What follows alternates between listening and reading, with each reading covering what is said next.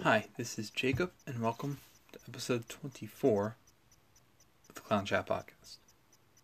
Now, this is going to be an episode just going over the the NBA draft lottery result from last night, and um, just kind of going into where we are with that, and just what are the effects of what happened, and who won and who lost. We're going to kind of get into um, some of those topics here on episode 24.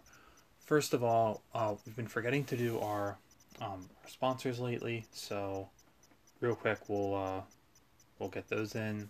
Show Off Training, Train with Purpose. Go check out their site. They've got Facebook Live classes. They've got merch.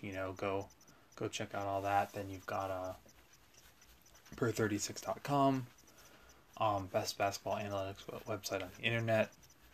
Go check them out. I believe their latest thing is about crowd sizes in the playoffs, so check that out. And then let's get into it. So, obviously, this draft is for those who haven't been following the draft, it is a loaded draft. We were talking in the chat today, kind of about what are some of the best draft classes of all time, and 1984, 1996, 2003, 2018, were all brought up. 2009 was mentioned as a candidate as well. I didn't really agree with that, but, I guess I can see the argument. I don't personally put it in there, but I can see why maybe somebody would. So, and I'll say this draft has the potential to be up there someday. You have 5 guys at the top, especially those top 4, that can be real, star level prospects. And then you have a bunch of guys after that who, it's even deep after that too. There is a drop off after those 5, but after that, there's some interesting options in there too, and it's relatively deep. So it's gonna be good, and I'm sure there will be a couple of stars, hidden among the group after, and we'll kind of get into that. So it really starts at the top with Cade Cunningham. He is a 6'8" playmaker, shooter, scorer, defend. He can do it all. Like he can do everything. So he is a worthy number 1 pick. He's going to be a great player in the NBA. And then you have 2 through 4 is really it's interesting. It's kind of its own tier, and it's going to be very interesting to see what order these players go in. You have Evan Mobley, who's the quintessential modern big man. Can shoot, while also scoring inside. He can protect the rim, but also switch and defend on the perimeter. Like he's the quintessential modern big man. And then you have Jalen Green, who might be the best pure scorer in the draft. And a 2 guard. He's 6'6", just a bucket getter. Then you have Jalen Suggs, who is that lead guard. Who, well, he can play both backcourt positions, but he's someone who, great passer, great defender, great leader, someone who can really impact your team that way. And then you have that group is going to be very interesting to see what order they go. And then you have Kuminga, who, also an interesting scoring forward prospect. And then after that, you start to get into that next tier. So, we'll start from the top. We'll kind of go over, how they did and what they could be looking to do. So, obviously the Detroit Pistons were the lucky team. They won the lottery. They had the second worst record in the league last year, and they are the lucky winner today. It's going to be their first top pick since 1970. And I think this is a really good result for the league, too. Just in terms of, like, you look at the Pistons roster, right? And it's like, they're like one of the least interesting teams in the league. Like, there's just not a lot of, like, star potential on that roster. Like, you know, Sadiq Bey and Isaiah Stewart, who they picked last year, look like good role players. So, I mean, that was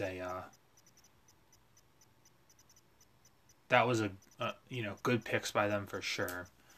And then you have Killian Hayes, who is interesting. He was their point guard, number 7 overall last year. He had an uneven rookie season, but, they're going to be patient with him.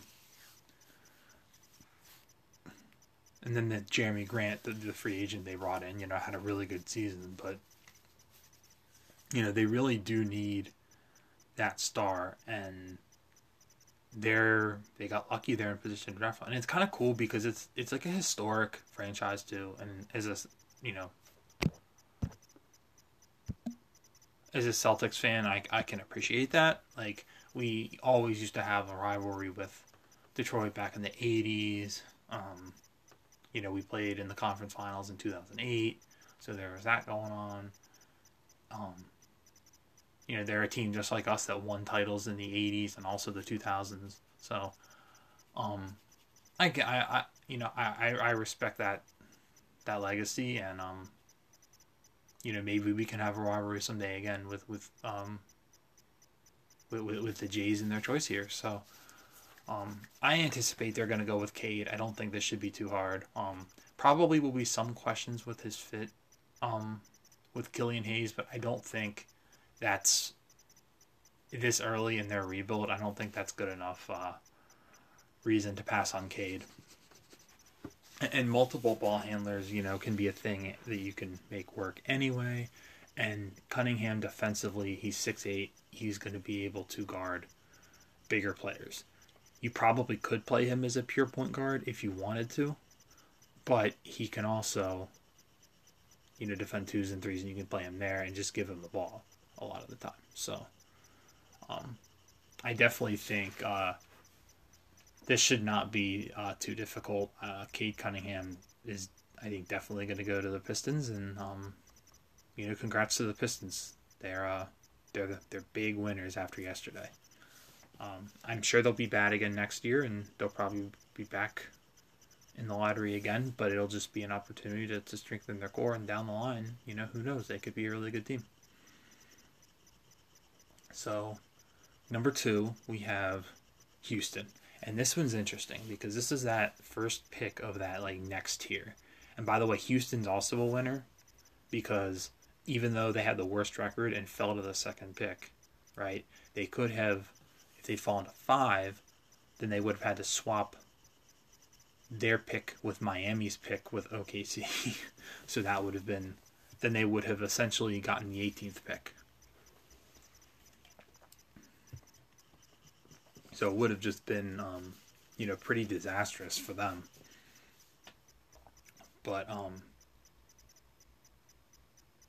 yeah, I mean, they all, so they're in a good spot there, and they're still going to get a great player here. Seems to be the consensus is they're going to take Evan Mobley, which he's probably the second best prospect. That would definitely make some sense. Really, they could go with any of the 3 here. And they make sense in the team. Houston very early in this process. Really, the only real key core piece I even think is on that team right now is Christian Wood. And there would be some questions about Wood and Mobley's fit together. But honestly, they're so early in this process, and Christian Wood is on such a great contract. I definitely think trading him at some point here is not going to be out of the question. So, to get value for that, considering you're in a deep rebuild, I mean, what's on your roster that's going to help you win? It's John Wall and Eric Gordon are on bad contracts. You already traded PJ Tucker. You already traded Robert Covington. Really what you have is Christian Wood in this pick. and Wood is 26. So does he fit your age timeline? I think that's a very fair question. Now, if you think he does, and you don't think they fit together, and you want to take, one of the guards, that's a very defensible choice. They're going to be great players too. And they could also trade down. They're early enough in this process where if, let's say, the Orlando Magic call. Orlando has picks 5 and 8. And we'll get into them. But if they call and are like, hey, we'll give you both of those picks if you give us the second pick, because we see a guy up here that we really want. I don't think they would probably do that, because they probably like the guy they're going to get enough. But it's an interesting debate. And it could be, considering the drop off from 5 to 8. I don't know how. They might be willing to use that 8th pick as a sweetener. I don't know. And Mobley would be a weird fit for the Magic. I think they'd go after someone else too. I don't know. It's an interesting thought, but my guess right now is that the Rockets are going to do the simple thing, ignore fit questions, take Mobley, and then potentially down the line, this offseason, Christian Wood would have been a definite interesting possibility for the Celtics. But after the Al Horford pickup, we already have too many big men. I don't think we're going to be interested in adding another one. So my guess would be that we're not the team to do that, but somebody is going to be, that's going to be an interesting possibility. Or you make it work together. They might be able to play together. I don't know. So, but yeah, it was a good lottery for Houston. I don't know. So they dodged the first bullet of the pick swaps from the Westbrook trade. I don't know what their conditions are going to be next year. I do know that they're going to be getting their first pick from the Harden trade next year, and it'll be a swap. So they'll have the better of the Nets pick and the Heat's pick. And the Rockets also have Milwaukee's pick and the Blazers pick this year from trades for Covington and Tucker. So wouldn't be surprised, given that you've got 2 picks out of 20. Wouldn't be surprised if they wanted to package those and move up if they discussed that. So we'll see what happens there. Then you've got Cleveland. This is an interesting one. This is a very interesting one for the Cavs. Because you have a team that is probably going to be facing pressure to win soon, even though they're not ready yet. But they're in a position here. It's interesting because they have like 5 core starters already of their young core. They have the backcourt of Garland and Sexton. They have Isaac Okoro, who's like a really good defender at the 3. They have Jared Allen at the 5, who they just traded for and are probably going to pay this summer, and he's a really intriguing center. And then they have Larry Nance, who, is a potential trade candidate, but probably not, because of what he means to their franchise at the 4. So the possibilities here are interesting. I think given, obviously, I don't think they would take Mobley. I'll say that. I don't really think if you are going to keep Allen, I don't know how Mobley makes sense. However, so I would think if the Rockets go with Green or Suggs, I think the Cavs probably take whoever's left.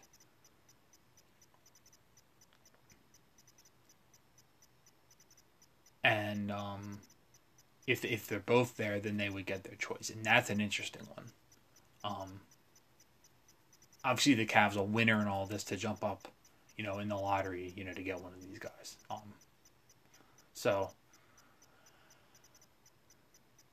But just looking at their situation and looking at the fit questions of having Darius Garland and Colin Sexton on the same team,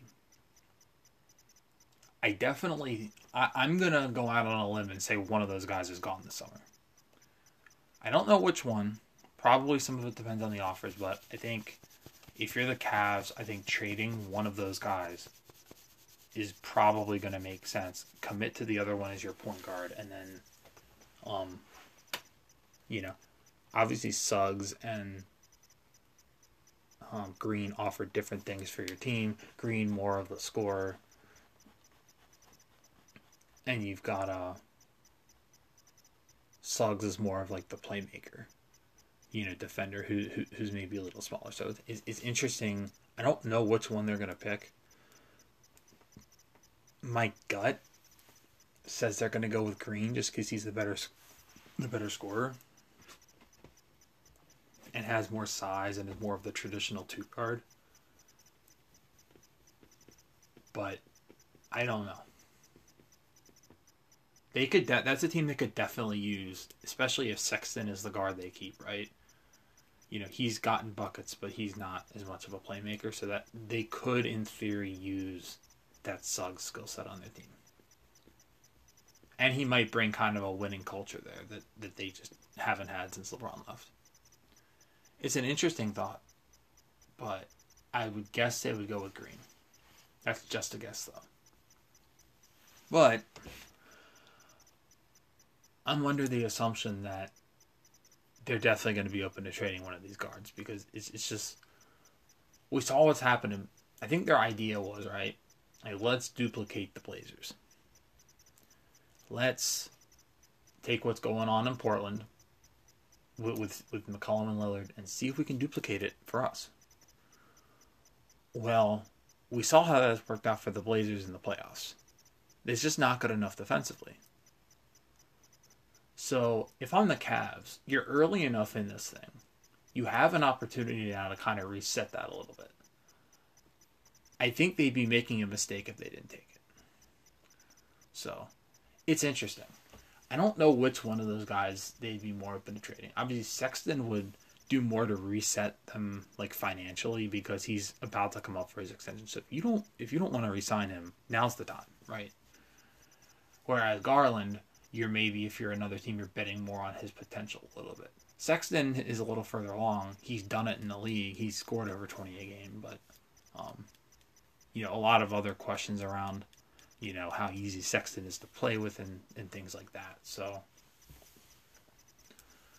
as far as what they could get, credit to T for mentioning this on the pod a couple days ago, because I think this was a good idea that I didn't even think of, and that is Cleveland is a Ben Simmons destination.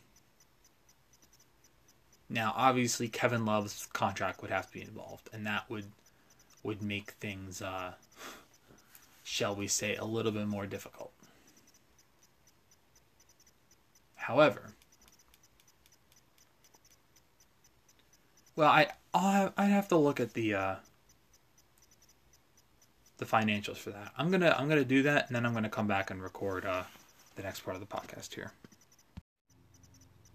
Okay, so we're back. I did my research into this, and it looks like there is a Simmons trade with the Cavs that would make some sense. So you actually don't need to include Kevin Love in the deal, because there's some other salary that can be used. So here's what I think the trade would be for Simmons to the Cavs. So Cavs would get Ben Simmons,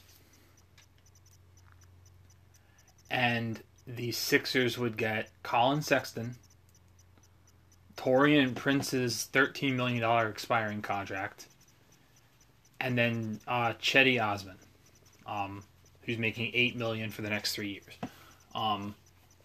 Obviously, the way that would set up is it would kind of dovetail nicely. Prince would be coming up right when you've got to pay Colin Sexton, And then Osman is, a rotation wing that you can plug in and, might be on a slightly bad contract, but, you can kind of take him on and, he can at least be a rotation player for you. So, of course, with Prince and Osman arriving, maybe the Sixers decide not to keep Danny Green, or maybe they only keep Danny Green for a year or whatever, but they may decide that they don't need him as a piece, or maybe something else happens. I don't know, but or you could include a Larry Nance in the trade. There's a lot of different things that you can do besides including Kevin Love. I think Kevin Love, you'd have to have Garland be the guard, and I just don't know. The Sixers are trying to win. They Sexton is the guy who's really shown he can contribute in the league. So I think the trade that makes the most sense would be Sexton, Prince, and Osman for Ben Simmons. And then, basically at that point, Love has no place on your team. Really. I mean, maybe as a backup center or something, but and then you're fully committed, right, to Garland, your rookie draft pick, Okoro, Simmons, and Jarrett Allen as your core, with Larry Nance as possibly a sixth man. Now, there would be some spacing concerns with Simmons and Allen, but you know what? I think if you're the Cavs, I could see them taking that gamble, especially if they have questions about wanting to pay Sexton anyway. It could be an interesting swap for both of those teams. Now, for the Cavs, there's other options too. If assuming that they may look to break up this backcourt and take a guard with this pick, which is, I think, what makes the most sense. You can also kind of kick back the clock too. You can just, you really can kick back the clock, and you can kind of just say, okay, we don't want to pay Sexton, so let's just trade Sexton to another team, and get some assets, get some draft picks. Maybe there's another young player or something. I don't know. You can really just kick back the clock, and then figure everything out down the line. Now the problem with that is if their GM's job is on the line, right? Then I don't know how that would go, but it's an interesting idea for sure. The Cavs are going to have some options here, and it's definitely something that I kind of have my eye on as we move towards the draft. I feel like something is going to happen with this backcourt, and the Cavs are going to end up getting a guard. So, but you know what? I think it'll be a good thing for the Cavs franchise. So, because of, again, the defensive questions with that backcourt. If it's not working in Portland with the better established version, how's it going to work here with the Cavs? I think there's some fair questions to ask here. And realistically, the Cavs are not going to be probably good next year. So they're going to get an opportunity to add even another piece to this potentially. So we'll see, but that's kind of my thoughts on that. Now, number 4, and this is a concerning development for the Eastern Conference. The Toronto Raptors were the team to jump up here into the number 4 spot. Now, we're very lucky that they did not get the number 1 pick and get Cade. That is a good turn of events. As a fan of another Eastern Conference team, this is scary, and they're as big of a winner as anyone from the draft lottery. This is a team I've been saying for a while. I really think they got the short end of the stick last season. I really think they got just a really unfair, if you will, draw. They played fairly late into the bubble. I mean, they were in a Game 7 of the semis. Then they had to, right before the season, like a month before the season started, they had to pack up and just move everything to Tampa. Couldn't even be in the country they're usually in, couldn't be in their city. They had to just pack up and move. I mean, so you don't think that could have had a negative impact on that team? and that team's really, and I'm sure Tampa were good hosts for them, but it's like, man, that's a tough ask. And then they had some COVID problems. I know they weren't, they had like, Nick Nurse was out for a while, and they were just decimated at one point with COVID. So really, a lost season for the Raptors, and this is the team that, I really think there's going to be a course correction here, and their talent is a playoff team. Now, do I love Pascal Siakam as a player? No, I think he's pretty overrated. Jaylen Brown, pretty much destroyed him when the Celtics played them in the playoffs a couple years ago, in 2020 in the bubble. I mean, the Celtics pretty much destroyed. Like, yeah, that was a 7-game series. On the other end, if OG Anunoby hadn't hit that crazy 3 in Game 3, the Celtics would have gone up 3-0. So, the Celtics beat them without Gordon Hayward. Like, and Brown and Tatum obviously weren't necessarily what they're going to be next year either. They've developed more since, but so it's just. But even then, Siakam's a good player. He's not a great player. And Fred VanVleet, good player, not a great player. OG Anunoby, helpful piece. Is he a great player? No. So Toronto doesn't have that guy. And to the fear of everybody else, Toronto now has a chance to select that guy with this pick. And it's an easy call for them, too. It's a very easy decision. All they have to do is see who falls between Mobley, Green, and Suggs. They can take whoever's left, and whoever they pick is going to be a great fit for them. If it's Mobley, which I don't think it will be, I feel like the Rockets are taking him, but if it were to be Mobley, then great. That was the that was the biggest need for Toronto last year. That was maybe the biggest on-court reason why they did take that step back. Their center play. Marc Gasol was pretty ineffective in the playoffs for them against Boston, but he's gone. He left.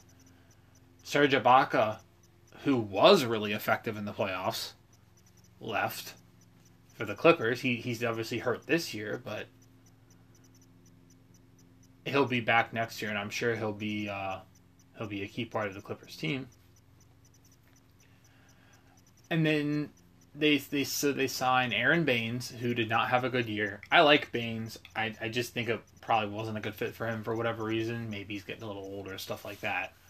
And they had Chris Boucher, who did play well, and is a good bench player, sign up long term, and Khem Birch, who's kind of a backup type they picked up off waivers midseason. But you slot Mobley into that, all of a sudden, Toronto's weak spot from last year, they've got a core player in to build with for the future. And that could be the option that, they could look at and say, okay, let's sign, we could bring back Lowry, bring in this, hotshot rookie, and, try to win now. I don't think it's necessarily 100% that Kyle Lowry leaves the Raptors. I think there's a good chance. I think there's a good chance he leaves. The Dallas Mavericks and the Miami Heat are definitely going to be possibilities for him, as well as maybe some sign-in trades. Those are tricky to put together, but I don't think it's a total given he leaves the Raptors, though. I really don't. I could easily see them saying, hey, let's continue this for another year. He's a franchise legend. They're probably going to be a good team next year. I could see it. I could definitely see it. Especially if they were to end up with Mobley. But the two guards, they're probably going to get whoever's left between the guards. My guess, and this is just a guess, is it'll be Suggs. But it could be Green too. Who knows? My guess is, though, it's going to be Suggs. And really, that could be the ideal off-ramp for the Lowry tenure. If Lowry does leave, having a guy like that to plug in to that spot is a big deal for Toronto. And then they can kind of go spend their cap space to upgrade their team another way. Whoever the best, center is out there, they can go make that move. So, that could be interesting for them.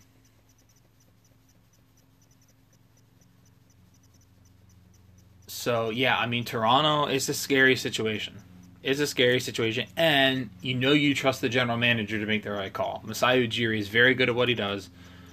This is the team that is going to be threatening for the top 6 in the East next year.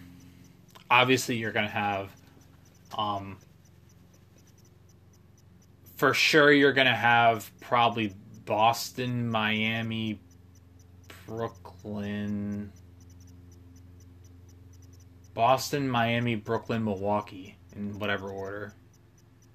I feel good about those 4. Then Philly, man, I don't know what the hell is going to happen to the Sixers, but I guess with Embiid you could pencil them in. I don't know. And then you have Atlanta, and then you have Toronto, and it's like, they're going to be right in that mix. So it'll be interesting to see what happens.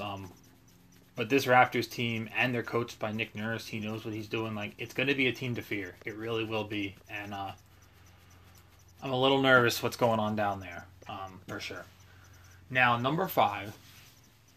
I think this is a pretty easy pick, too. This is the Magic. They are kind of a loser because they didn't get a top 4 pick, but at the same time, they did get the Bulls pick to convey. So, that's a good development for them. Number 8 overall. So they're going to have a couple of picks here. I think trading up could be a possibility if there's somebody they really love. But they're in an advantageous position because they can take Jonathan Kuminga here. And Kuminga is, that last prospect that, everybody says is a 5-player draft. Well, Kuminga is that 5th player. So they can, it's a pretty easy pick if they want it here. And he's someone who can definitely get you buckets from the forward spot, which is, something they need for sure.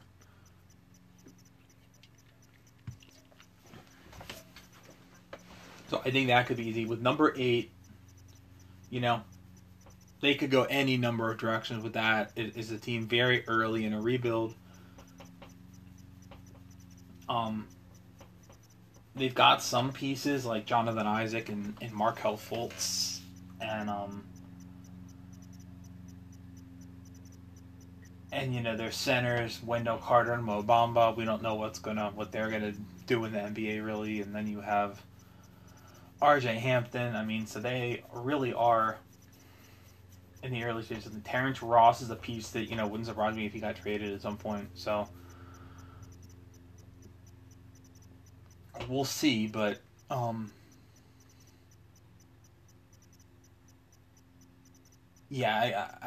don't know. There's any number of directions the Magic could go. It'll just be best player available for them at that number 8 spot. So, but they do get that pick from the Bulls. The Bulls, obviously, look, Nikola Vucevic is good, and I love that trade when it happened. But for them to fall back to the point they're conveying this number 8 pick, and they still have to throw another pick at the Magic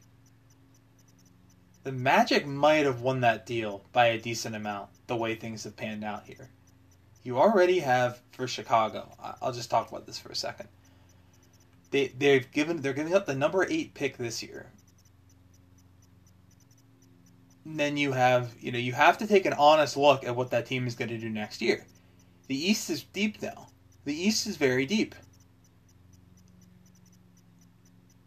Are the Bulls going to be a top 8 team?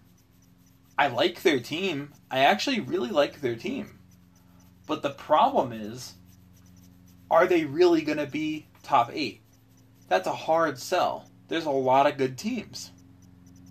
I feel good that they're not going to be, bottom 3 or something like that. But I don't know. I don't know what to say. And then you have the Levine question. Levine could leave. This is maybe the best case scenario Simmons trade, by the way. is if LaVine is if the Bulls get panicky with the LaVine situation and say like, "Hey, Philly, we'll send you LaVine for Simmons, and then we'll kind of reset the clock a little bit." Vucevic could fit with Simmons as a shooter, as a shooting five, and then we're just gonna reset the clock here. But yeah,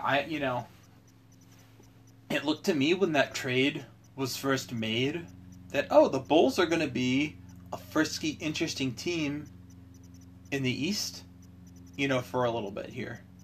But now it's like, man, they might have made a win now move a little too early. They might have been a team that should have been doing what the Magic did,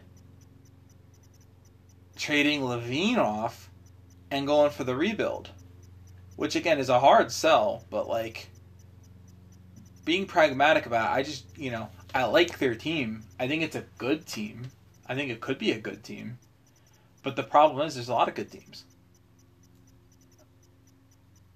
The East is deep now. And it's hard to put them in that top 6. So, we'll see, but yeah, Orlando they're gonna have a chance if they can draft well to get their rebuild off on solid footing here. And obviously, if LaVine does leave, that second first round pick is going to loom large. That could be a disaster for the Bulls. That could be an absolute disaster. So then with the number 6 pick, we have probably the biggest loser of the lottery, and that is the Oklahoma City Thunder. Now look, the Thunder are going to be fine. They have like 3 first-round picks a year for like the next 5 years. They're for like the next 5 or 6 years. They're going to be just fine. No question about it. They will be fine. They just have a stockpile. It's crazy. They're going to be able to do a lot of things with it. They're going to be able to keep accumulating more as we move forward here, because they're going to be able to take on salary and do things like that. They pretty much stripped their roster to the bone, but they're going to be able to do their salary thing.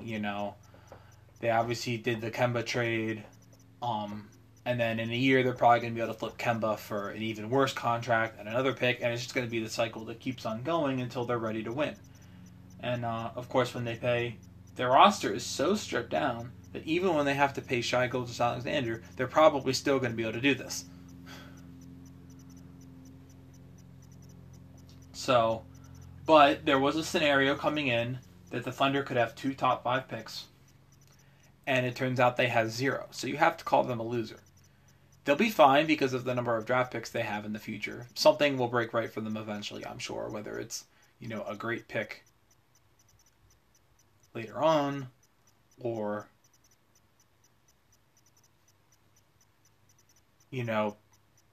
lottery luck in a future year, or whatever. They're going to be fine. But in this draft, they're not going to get one of the top 5 players, and for a team that tanked as aggressively as anyone, that's got to be a blow.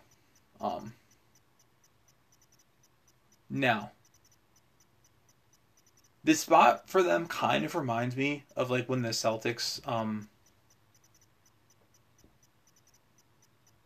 it kind of reminds me of the Celtics draft when they picked Jaylen Brown. And they got Jaylen with the 3rd pick, and was largely seen as a 2-player draft. And lo and behold, today he's the best player from that draft. What the Celtics did was they looked at that second tier, and they identified the right guy to take. And of course, if they'd gone with Jamal Murray, that would have been fine too. Jamal Murray's really good, but Chris Dunn, bust. Dragon Bender, bust. Buddy Hield, okay. Solid role player. Marquise Chris, bust. So they identified the right guy to take, developed him, and he's a star now, and easily a top 20 NBA player. So, and of course you have a guy like Sam Presti, who, like Danny Ainge, is an elite general manager. So, I can certainly see a scenario here. They're going to have their pick of that next tier, and they should be able to make the right pick. I would bet on them. I think there's a decent chance they're going to be able to make the right pick here. Find that guy. Find that next star. So all's not lost for the Thunder. And one other thing, wouldn't shock me if they try to move up. Obviously, whether it's higher in the lottery or whether they look at the 16th pick and the 18th pick and say, let's get up to like 10 or 11 and go from there. They could do something like that with their number of picks, consolidating quantity for quality is something I would probably consider if I were them. Now, on court, I think what this will mean, like if they had gotten 2 top 5 picks, if they had gotten, say if they had gotten really lucky and say gotten Cade Cunningham, or even if they got moderately lucky, say they had gotten Evan Mobley and because they need a big, Evan Mobley and Kuminga. If they gotten both of those guys and paired them with Shai Gilgeous-Alexander, you could see a scenario where they might have looked at it and said, you know what, we don't have to try to tank next year. We have a core here. Let's try to develop them and win. Because they didn't have that luck, they're probably going to be as aggressive tanking next season as anyone. And definitely down the line, look, we're a couple of years away from it, but the future of Gilgeous-Alexander is going to have to come into question. He's a really good player. He's headed into the last year of his rookie deal. If in 3 years the Thunder are still in this place, considering it's Oklahoma City, they're probably going to have to look at trading him. So that will be interesting to follow, but I would expect them to tank pretty aggressively here next year. Sure, they'll try to rehabilitate Kemba. Will they be the absolute worst team in the league? Probably not. Especially if Shai plays a decent amount. But they're going to tank. No doubt about it. Then we have the 7th pick. This is where it gets interesting. This is Golden State. And we'll talk about them just because of the trade possibilities.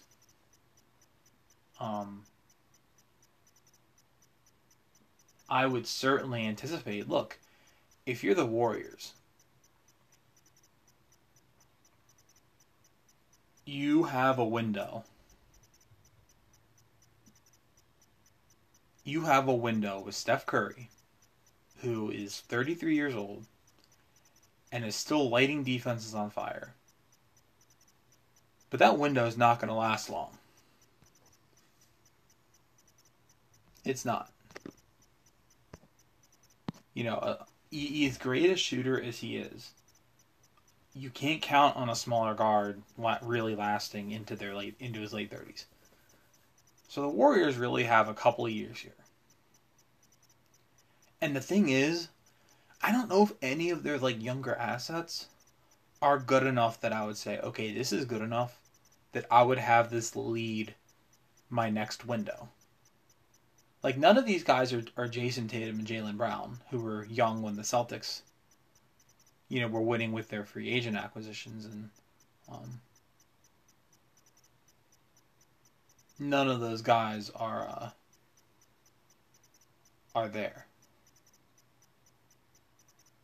They're good players. They could be good players, but it's like Wiseman didn't have the greatest rookie season in the world. It's probably going to take him a little bit. Is he going to find himself before Curry is old and out of his prime?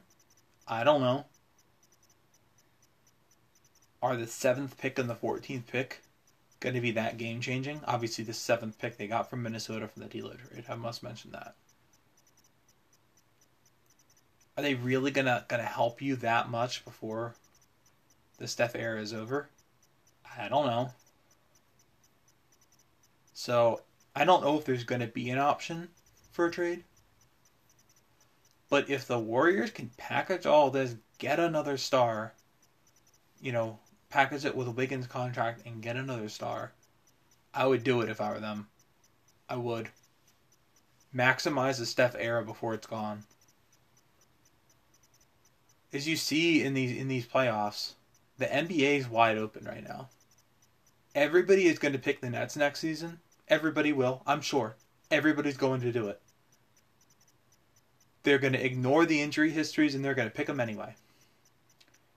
But the injury histories can't be ignored. Kyrie hasn't played in the playoffs, hasn't made it through a playoffs healthy without imploding in a half decade. Harden got fat and pulled his hamstring and is in his 30s now.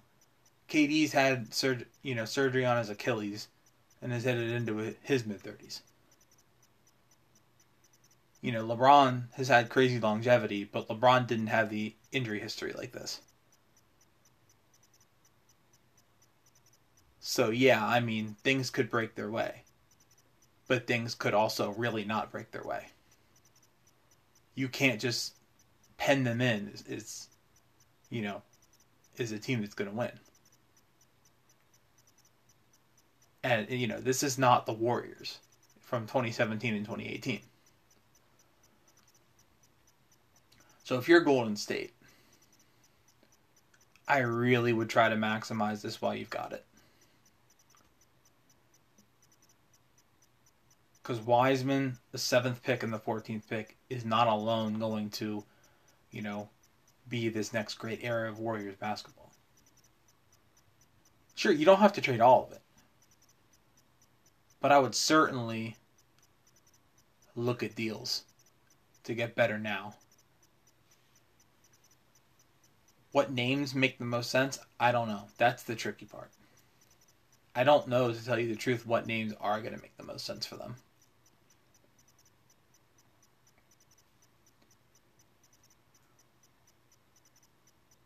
And certainly an option is, if they want to get some young legs off the bench, they could just look at it and say, you know what? We believe in Wiseman. We think he's going to be a lot better next year. We want to keep him. We want to keep him as our starting center, and we're going to see how it goes. We like a guy we could get 7. I think if they'd stay at 7, a guy like Davion Mitchell could be a great fit for the Warriors. He is a 22-year-old guard. He, is seasoned. He's got a lot of college experience. He's got championship experience. And one thing I would look at is, obviously he's an older prospect, so he wouldn't need as much development. He's more of a finished product right away. And if you plugged him in as a third guard, his game seems a little Marcus Smart-ish. He's someone who is defensively just a monster and all that stuff. He'd fit in well as a third guard. That would make some sense to me if the Warriors decide to keep number 7. And then obviously number 14, they'll take it over. They could just opt to use this to build depth and strength in their bench, because their bench was very weak last year. And you still have Steph Curry, Draymond Green, and Klay Thompson. If Klay Thompson comes back healthy, you still have a great trio. So if you build up the depth around them, and Wiggins, for all of his faults, Andrew Wiggins has, fit well enough as the small forward that, Curry, Thompson, Wiggins, Green, Wiseman could be pretty good if you have, with these lottery picks coming off the bench. Could make sense. I'm just saying, this is their window to make a deal. They shouldn't necessarily make one to make one, but they should definitely look at their options. So, let's check. Let me check what else we've got. So, we went over number 8 already. Number 9, Sacramento. That's again one of the bleaker situations in the league. I definitely think De'Aaron Fox asking out of there has got to be seen as a ticking time bomb at this point. Like, I don't see a path to them winning before he asks out. I mean, they keep getting around like the 9th, 10th pick of the draft. They picked Halliburton 12th last year. Like, I just don't know.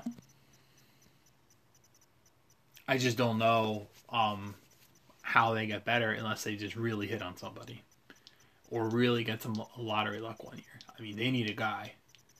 They really need a guy. This is the longest playoff drought in the league, and it really looks like it could get bleaker. It really looks like it could get pretty bleak for the Kings.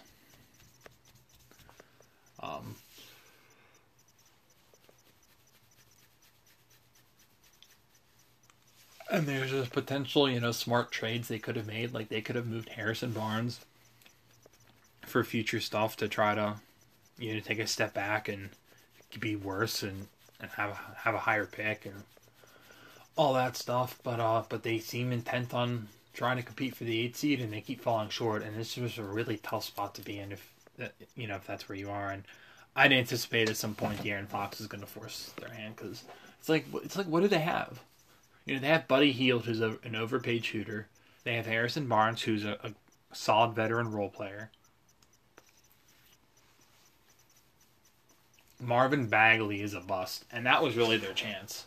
The Marvin Bagley year, that was just awful. That was just awful. I mean, the Mavs,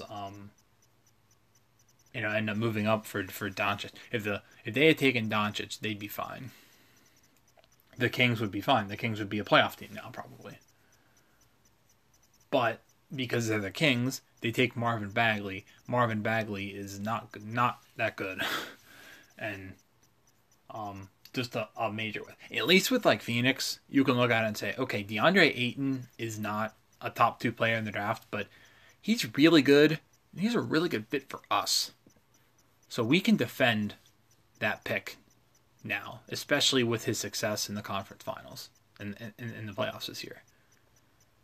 What a tip in last night. What an alley-oop last night at the end of the game there. Well, it wasn't really a tip in. It was an alley-oop slam, but what a play by Ayton there. So at least you can look at that. If you're the Hawks, you can say like, okay, we messed up. We didn't take the right player. But at least we got another pick out of it, and we got the second best player. So you can at least spin it if you're the Hawks, kind of.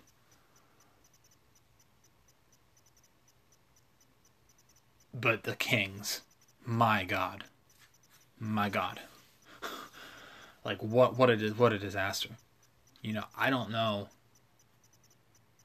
I just don't know what their path is. They're going to have to find a way with this pick to really hit on someone, or De'Aaron Fox is not going to stay with that team. So then number 10, the Pelicans. Obviously, we're now into just teams that just didn't move up. The latest team to move up was the 7th place Raptors, going up to number 4. So then you have the Pelicans, another team in a very precarious situation. Questions about how Brandon Ingram and Zion fit. They've got potential cap issues. I think they're probably going to try to keep Lonzo Ball, which would make sense. Everybody's acting like Lonzo Ball's out of there. I don't really know why. Lonzo Ball seems to fit really well with Zion, because he's a guy who can move the ball. He can catch and shoot. If you're going to put the ball in Zion's hands, Lonzo seems like a really good option to put next to him. The problem is the Eric Bledsoe, really in particular the Eric Bledsoe contract, but also the Steven Adams contract. Really, neither one is a great fit for their team, and both kind of clogging the cap a little bit. So it's a bit of a tough spot if you're the Pelicans. So would not surprise me. They've got some future picks. They're not as valuable as like the Thunder's picks. The Thunder have just an absolute stash from like a bunch of teams, and they're like good picks. The Pelicans picks are like, The Lakers picks are interesting if you think LeBron is gonna eventually leave in 80, who knows, and there's definitely an expiration point on that. So the Lakers picks they have are kind of interesting. The Bucks picks, especially if they win the title this year, Zion seems, not Zion. Especially if the Bucks win the title this year, Giannis seems like a guy who's just gonna probably just stay there for most of his career. There's no point in necessarily going to ring chase if you've already won, right? And if Giannis is a loyal guy anyway, you're not getting Giannis out of there if they win, I don't think. So, those picks will probably not be that good. But they have some stuff that they could attach to Bledsoe's contract, get a team with cap space to take it. That's a path I would definitely think. I definitely think there's a decent chance they go down. In order to keep Lonzo Ball there, and Josh Hart as well. And then beyond that, they'll hope that a new coach and some other stuff helps with that. I know Ingram has been mentioned as the trade candidate, but they're really going to have to get some good stuff back to move him. He is still a dynamic perimeter scorer, which is a good thing to have with Zion on your team.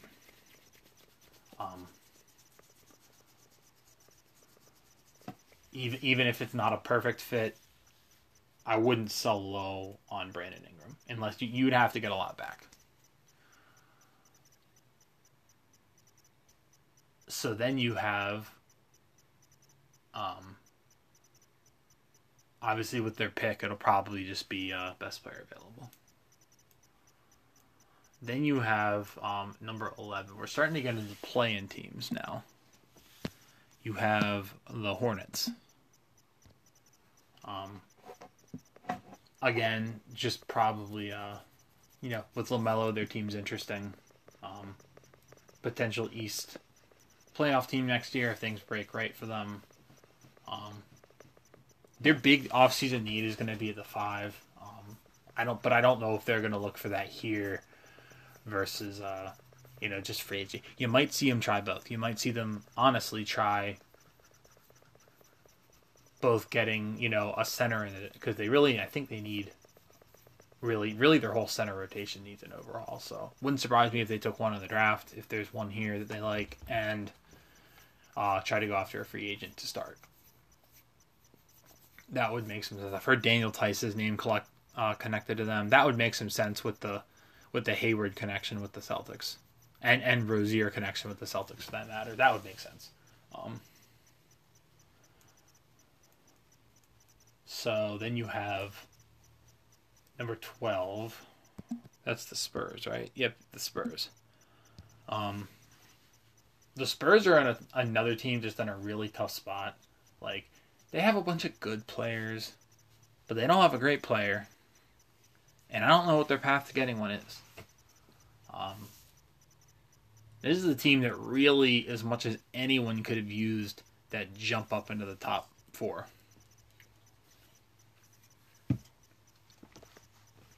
Because this is definitely a team that needs a jolt.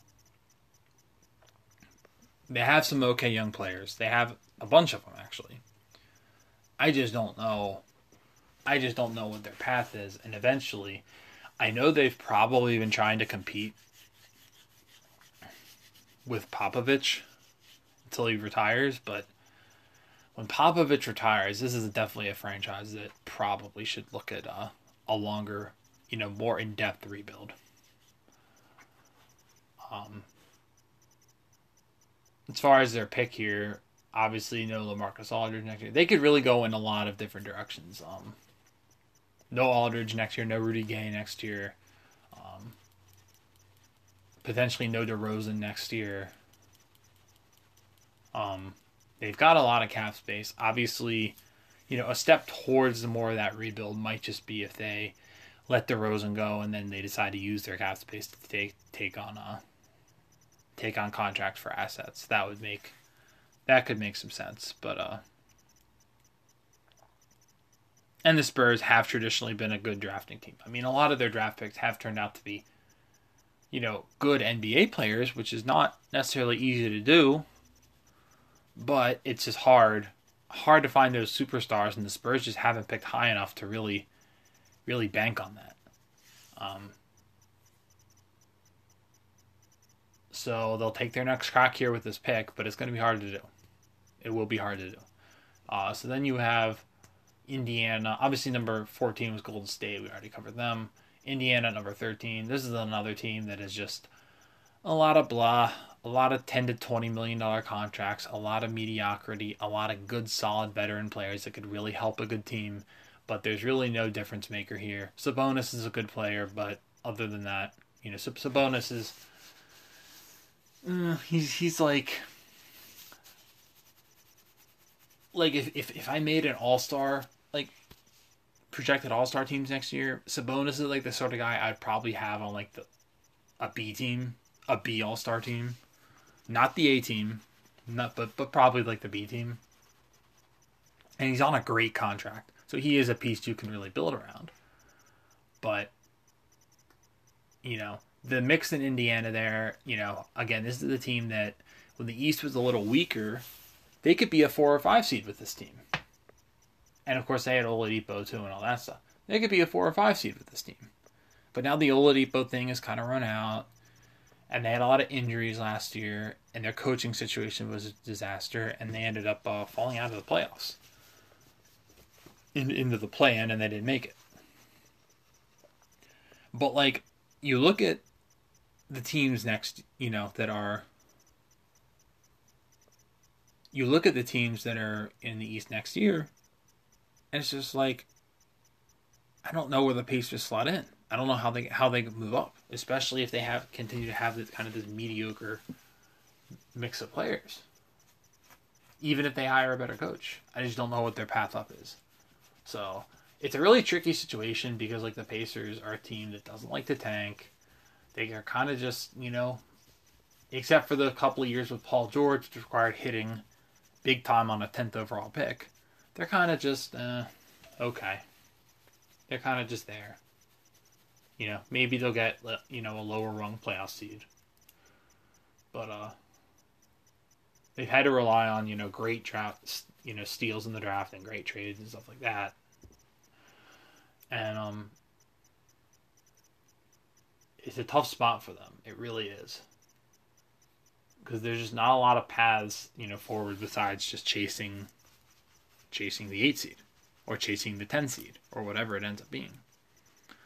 So, this is definitely a team that I think in the trade market could shake some things up. This is, obviously, I told you, tease Simmons scenario to the Cavs, which I really like. And I'm going to agree with him and adopt it. But the one I came up with, and the one I still really like as well, is the Pacers. If you're the Pacers, this is your chance. No All-Star is going to sign with you. You're not going to tank for one. So it's how do you get that guy in there? And Simmons is no lock to get back to his old form. But you take a shot on him, and you just see. And this is your chance to take that kind of a gamble if you're the Pacers. And Malcolm Brogdon and TJ Warren are a couple of guys who would be great fits with Philly. Or if giving up Warren is a bridge too far for you, Jeremy Lamb's an expiring contract. So this team has, and Malcolm Brogdon would be a great fit for the Sixers. Still good defensively, while adding some playmaking and shooting and just some of the stuff they're missing. Brogdon would be a great fit for a lot of teams, though. For the Celtics, I'm ready and raring to go with Marcus Smart as my starting point guard next year. But the one thing that could get me to be open to moving him might be if we could, possibly, take his contract and Tristan Thompson's contract and get a Malcolm Brogdon. So, but I think a Brogdon and a Warren for Simmons trade would accomplish some things for both teams. I do. Because are the Pacers gonna, pay to retain everybody when they hit free agency? Probably not. So take your shot. Get this distressed asset that, could potentially rebound and be a star player for you if he rebounds. We know he's a great defender. He just has his offensive issues. And if he can figure out how to play on offense again, is an interesting thought. As far as the pick, again, it'll be, at this point in the draft, they're going to kind of be reaching the end of that second tier, so they'll take whoever's left. And the second tier really does seem to go from pick 6 to pick 16 or pick 18 or pick 14 or whatever. So they'll have a couple of good guys to choose from. So yeah, it's going to be a fun off season.